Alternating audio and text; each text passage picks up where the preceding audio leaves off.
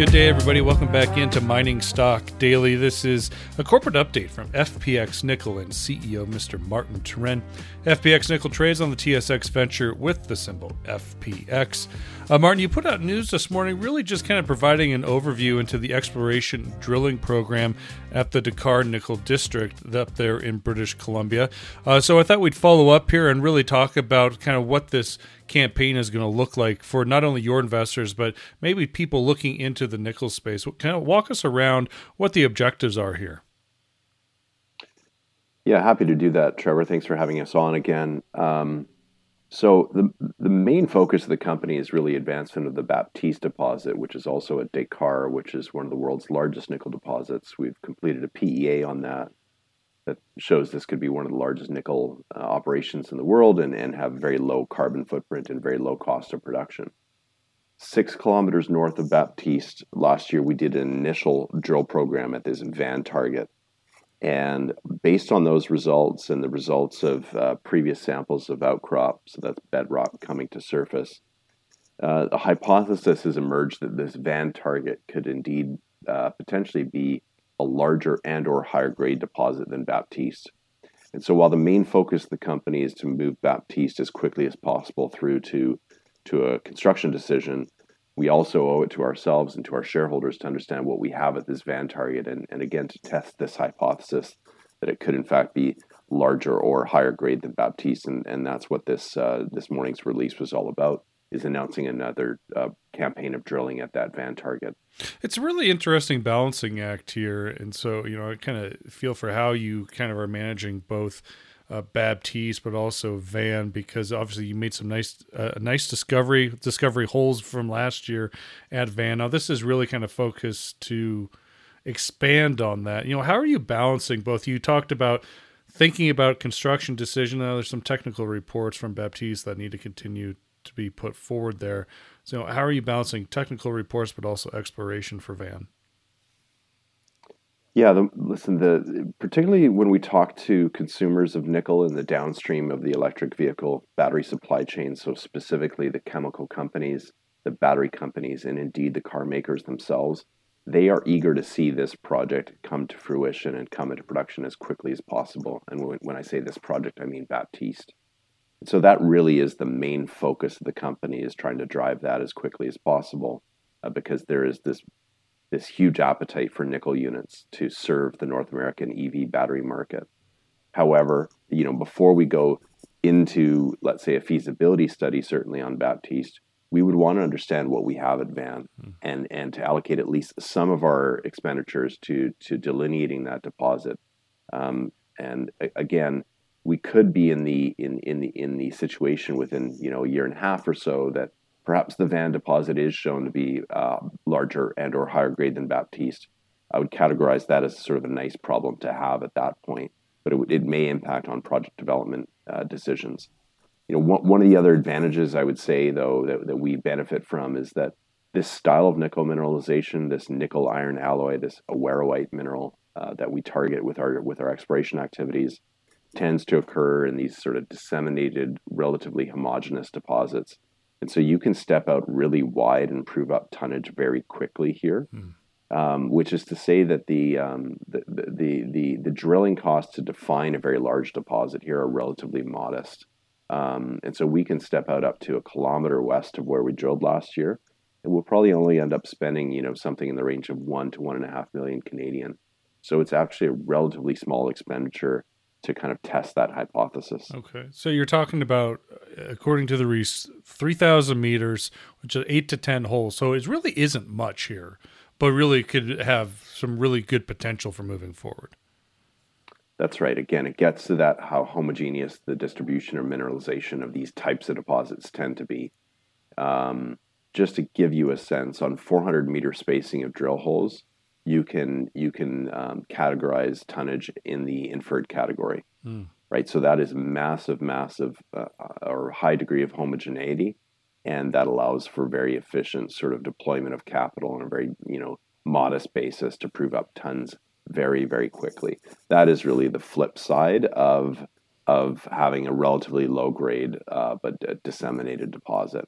unlike higher grade deposits, vein style deposits, for example, which are more common, let's say high grade underground sulfide deposits. Those types of deposits, you end up having to pin cushion them with drill holes in order to prove up tons. Here, the flip side, the benefit of having a relatively low grade but disseminated style of mineralization is you don't have to spend very much on drilling to prove up tons. So let's say you do these 10 holes, come back that the resource, obviously you've proven expansion. From that point on, what do you need to do to get to a new inferred resource for Van? Do you need to do more drilling, or can you go straight into maybe doing an estimate? Certainly on the back of what we have and what we'll do here in 2022, we'll have enough to sort of do back the napkin, sort of what I would call an internal resource model. Sure. Whether that's enough confidence to actually do a resource estimate, I wouldn't want to guide people in that direction. From where I'm sitting right now, I think it's probably 2 seasons of drilling, so 2022 and then 2023, to be able to put hand to heart to say we'd come out with a sort of a publishable mineral resource estimate. Okay. And how about time frame here? When does drilling start, and when do you believe it'll be wrapped up? Yeah, we will mobilize in the latter part of June, and so probably have drills, the drill turning by late June or early July, depending on sort of ground conditions, etc. And then we would expect the program to kind of unfold over approximately a 6-week period. And then, if we're wrapping up by kind of mid-August or so, then you'd be looking at, probably having results into the market, hopefully by the October timeframe. So, of course, we're all well aware of what's been happening with lab delays in our industry over the last couple of years. Very good. Martin, I think we should kind of maybe go back and rediscuss the nickel market. I think it was about 2 months ago, the nickel market was, I guess, in chaos, you could say, for lack of a better word. The news out of the London Metals Exchange was really making, it was headline news, actually. Where do we leave it at now? Things have been quiet down. Obviously, there's a lot of volatility in general markets. Commodities are taking a breather. But really, the demand for nickel in the long term still holds clout here. So what are you watching right now? What do you want investors to know? Yeah, we did have this absolutely unheard of volatility upward in the nickel price a couple of months ago as a result of a squeeze of a very large short position by a large Chinese entity. That entity is both a stainless steel maker and a large nickel producer themselves. They had built a very large short position and were squeezed in part as a result of the invasion of the Ukraine and the potential impact on nickel supply coming out of Russia. There was a lot of press around this at the time. Bloomberg, Financial Times, Wall Street Journal, it was extensively covered at that time. What has been happening since then is that short position has been getting unwound relatively slowly. And so, the latest news reports have it that about half of that short position has been covered or unwound, but there's still a relatively significant short position on, and it will likely take another couple of months for that position to get fully unwound, and then I think the nickel market would return to a state of greater normalcy with respect to both volume of trading, which has been relatively light in terms of the nickel futures contract, as well as, perhaps more importantly for investors, the nickel price itself. Recall that the nickel price spiked to, in excess of, $25 a pound, is now sitting in the range of around $12 a pound. I think the view of most market participants, including myself, is that, the nickel price will likely settle more in the range of around $10 a pound over the next few months as this position is settled. And that's still a very robust price. And it's been interesting, I think, through this period of volatility in the junior mining markets to note that though the nickel price has traded in this sort of $12 to $15 a pound range for the last couple of months, that the share price of juniors like FPX is, in fact, pretty much across the board significantly lower now than it was before this whole short squeeze began, which is just speaks to the kind of the carnage in the junior market we've seen recently. The other topic I wanted to ask you about is there's like this continued discussion about new players coming into the nickel exploration and mining space. We've talked about the Teslas and the car manufacturers needing to really find a source of these materials. You mentioned chemical companies as well. The conversations continue to evolve here, but it does seem like it's pertinent for these companies to continue to consider funding straight from the source. The flip side of this, Martin, and I would like you to address this, is that there is this side of it. The companies that come in funding for the sources of these materials could be on the hook for the longevity of these mines, and you know as well as I do that mining is a very tough business. Do you feel like that could maybe continue, that risk aversion could keep some of these companies away from doing just that? It absolutely could. I mean, the mining business is not their core business. If you're a chemical company or a battery company or an automaker, you don't have any domain expertise. You don't have personnel who are experienced in running mining operations, et cetera. So I think in the short term, the way that those groups, those downstream consumers of nickel, will try to position themselves is to secure nickel via offtake.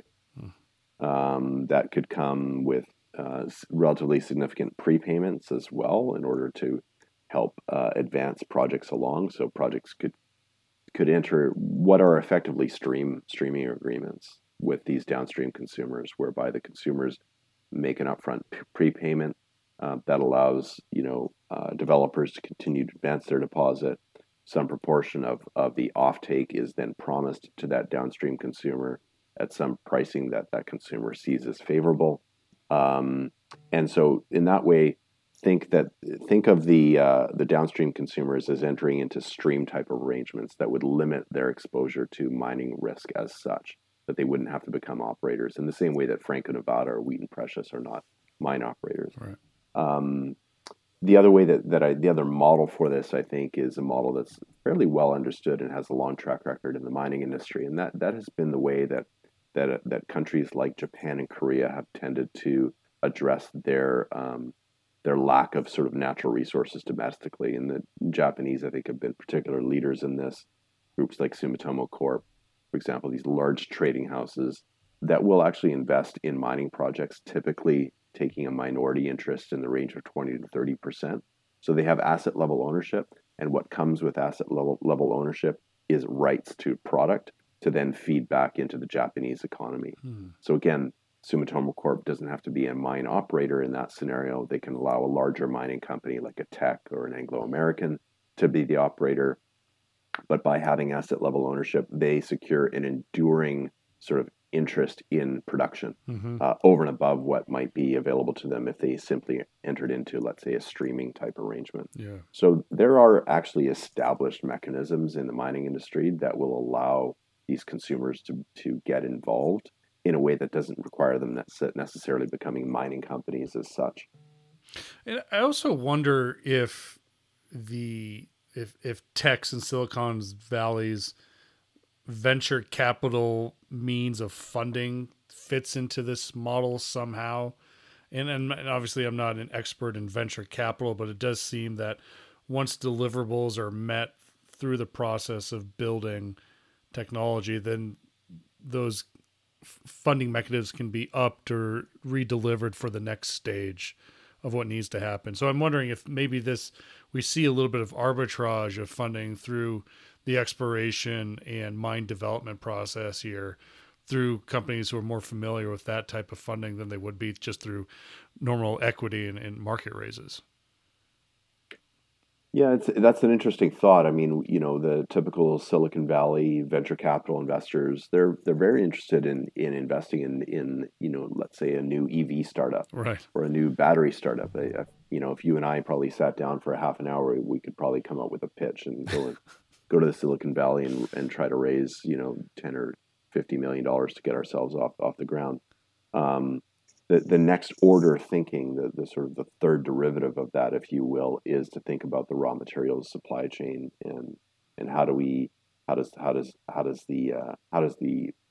the economy effectively generate the underlying kind of technology metals that go into these companies, whether and we have seen some instances. For example, there's a company called Kobold Metals, which is funded largely by Breakthrough Energy Venture Partners, which is a climate-focused venture capital firm backed by Bill Gates.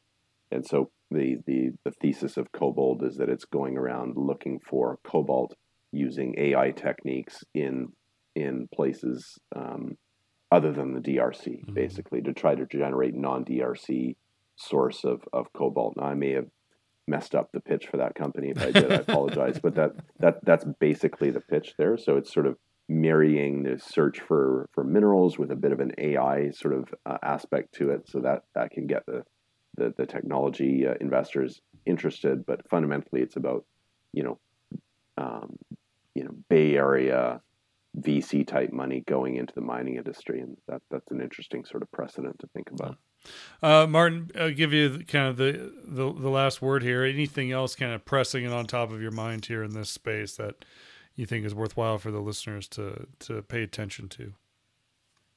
Yeah, just the what is at this point just a beyond absurd disconnect between the price of base metals and the price of the underlying equities, and that's not just FPX. I could rattle off a list of 10 other strong explorer developers in the base metal world who are looking at year low share prices in the face of copper over $4 and zinc over $1.70 and nickel over $12 a pound.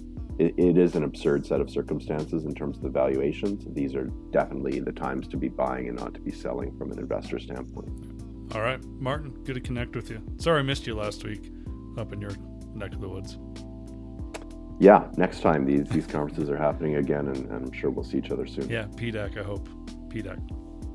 All right. Indeed. That's Martin Turenne from FPX Nickel, again, trading on the TSX Venture with FPX. They are a sponsor of the podcast, and we are going to take a break. We'll be back later with some more corporate updates here on Mining Stock Daily. Stay tuned. The information presented should not be considered investment advice. Mining Stock Daily and its affiliates are not responsible for any loss arising from any investment decision in connection with the material presented herein. Please do your own research or speak with a licensed financial representative before making any investment decisions.